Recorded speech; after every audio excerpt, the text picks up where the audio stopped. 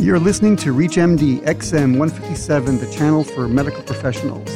And with me is my guest, Dr. Kenneth Brigham, Professor of Medicine and Vice President of Predictive Health at Emory University School of Medicine. And I am your host, Dr. Danny Petrasic. Welcome, Dr. Brigham. Thank you very much. It's our pleasure to have you here today, and we're going to be questioning you a little bit about this brand new Predictive Health Institute at, I suppose it's a combined Emory and Georgia Tech program. That's correct. That sounds very exciting.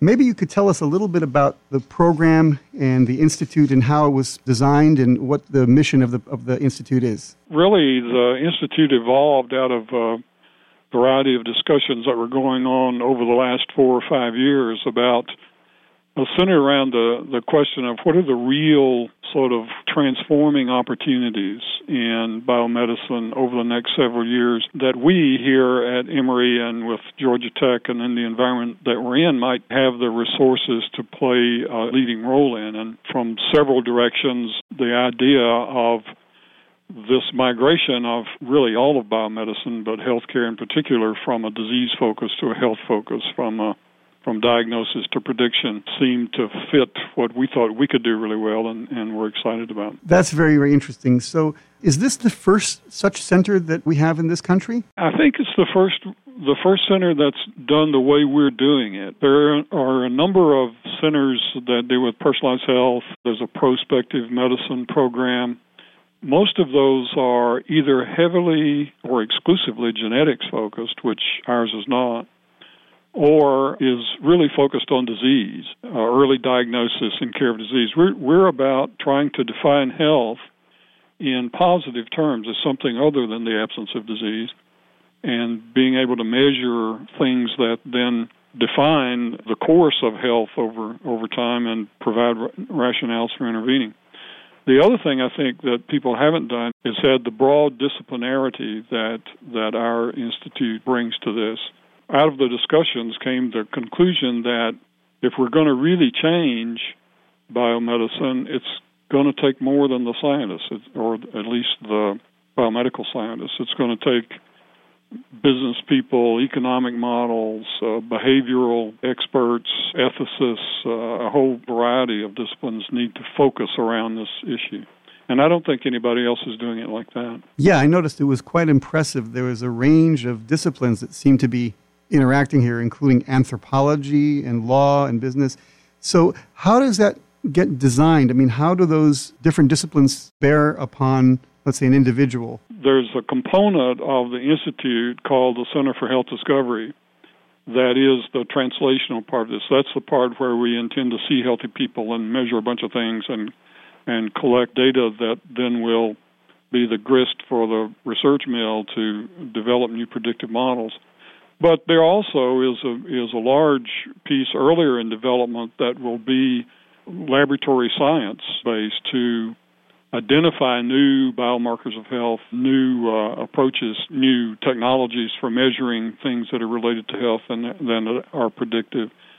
And a third part that is we call the policy and practice part that, again, will involve people from the School of Public Health, from the college, from the business school, looking at economic models and business models that are viable to migrate the healthcare system toward this health focus. Is the Institute up and running at the moment, or is it at a preliminary stage? The Center for Health Discovery part, the translational part, exists in reality. There's real estate, there are people, and we'll actually see our initial participants in this program the first of the year. And the database is built and the web portals and all the parts of it that are essential to function. The other parts are still in the embryonic stage. We're in the process of planning a large recruiting effort for a large number of new faculty who actually will populate these other parts of the Institute. Very interesting. So when do you expect this to actually open and become a real center with patients and so forth? As the first of the year. The full realization of the Institute, the full realization of it will actually take place over the next few years. We're including building a new building, recruiting 35 or 40 faculty between Emory and Georgia Tech, and expanding the Institute out into its full concept. Very interesting. So maybe an interesting idea for me would be, is it possible for you to sort of walk us through what a typical patient would experience? What is the patient experience going to be like once they, let's say, sign up for such a clinic visit? Well, that's interesting. I'll do that. But we don't call these people patients. We call them participants, actually. We don't call them patients because we feel very strongly that this needs to be a health-focused activity. We need to try not to use a lot of the traditional jargon of medical practice that is disease-focused to create a different kind of feel.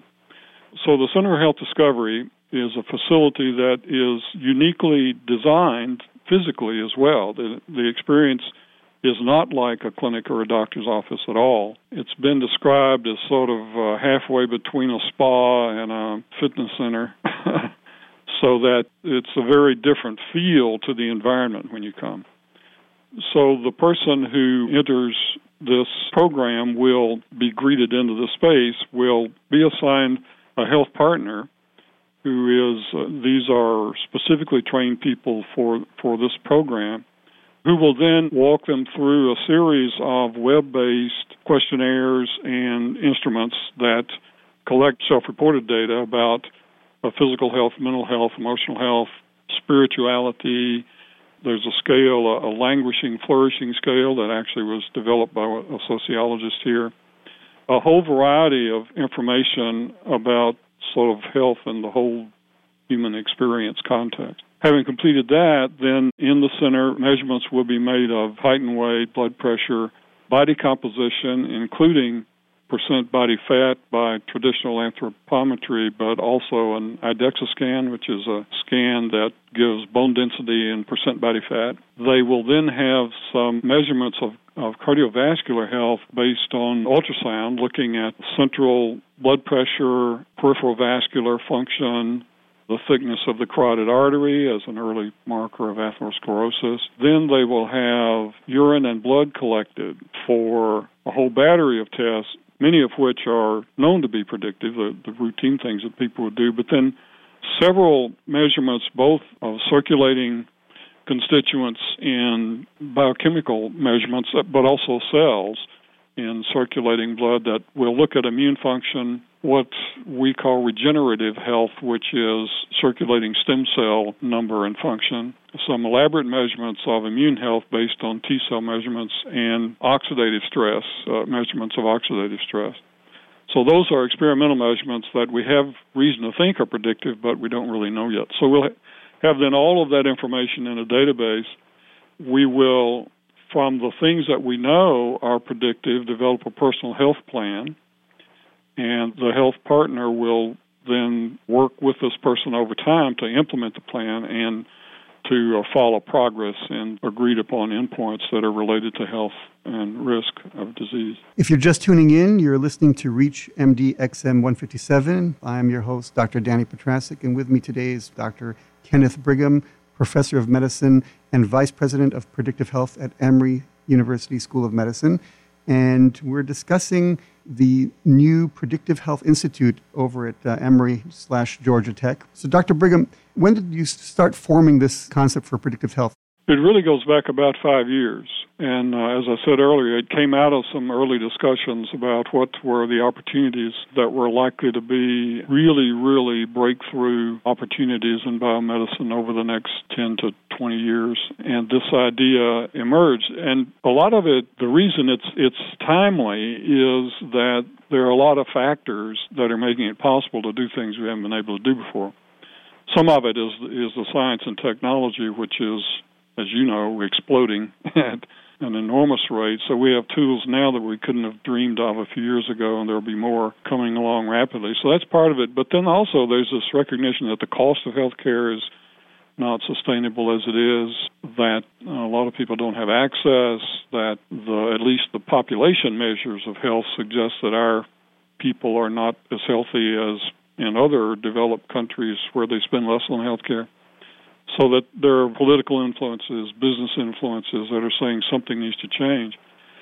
And the fact that it's possible to look at health in different ways and perhaps identify new ways to measure it and new interventions that keep people healthy as opposed to treating them after they get sick made a lot of sense, as well as we thought we had a lot of the resources it took to lead that kind of an effort. Absolutely. I mean, the information that's available now through biological science is unprecedented, and it's probably difficult to decide what things to measure and which things are the most reliable. So is that a challenge for the Institute and clinic for the participants? Yes, it is. And one of our goals is to try to collect a very large amount of information and relating it to, over time, to people's health, that we'll be able to identify what are the most informative things and therefore be able to have some discrimination in what we think is really effective in a clinical setting. I want to thank our guest today, Dr. Kenneth Brigham of Emory University. He is a professor of medicine and vice president of predictive health. You're listening to Reach MD XM 157, the channel for medical professionals. I'm your host, Dr. Danny Petrasik. Thank you so much, Dr. Brigham. This has been really enlightening. I enjoyed it very much.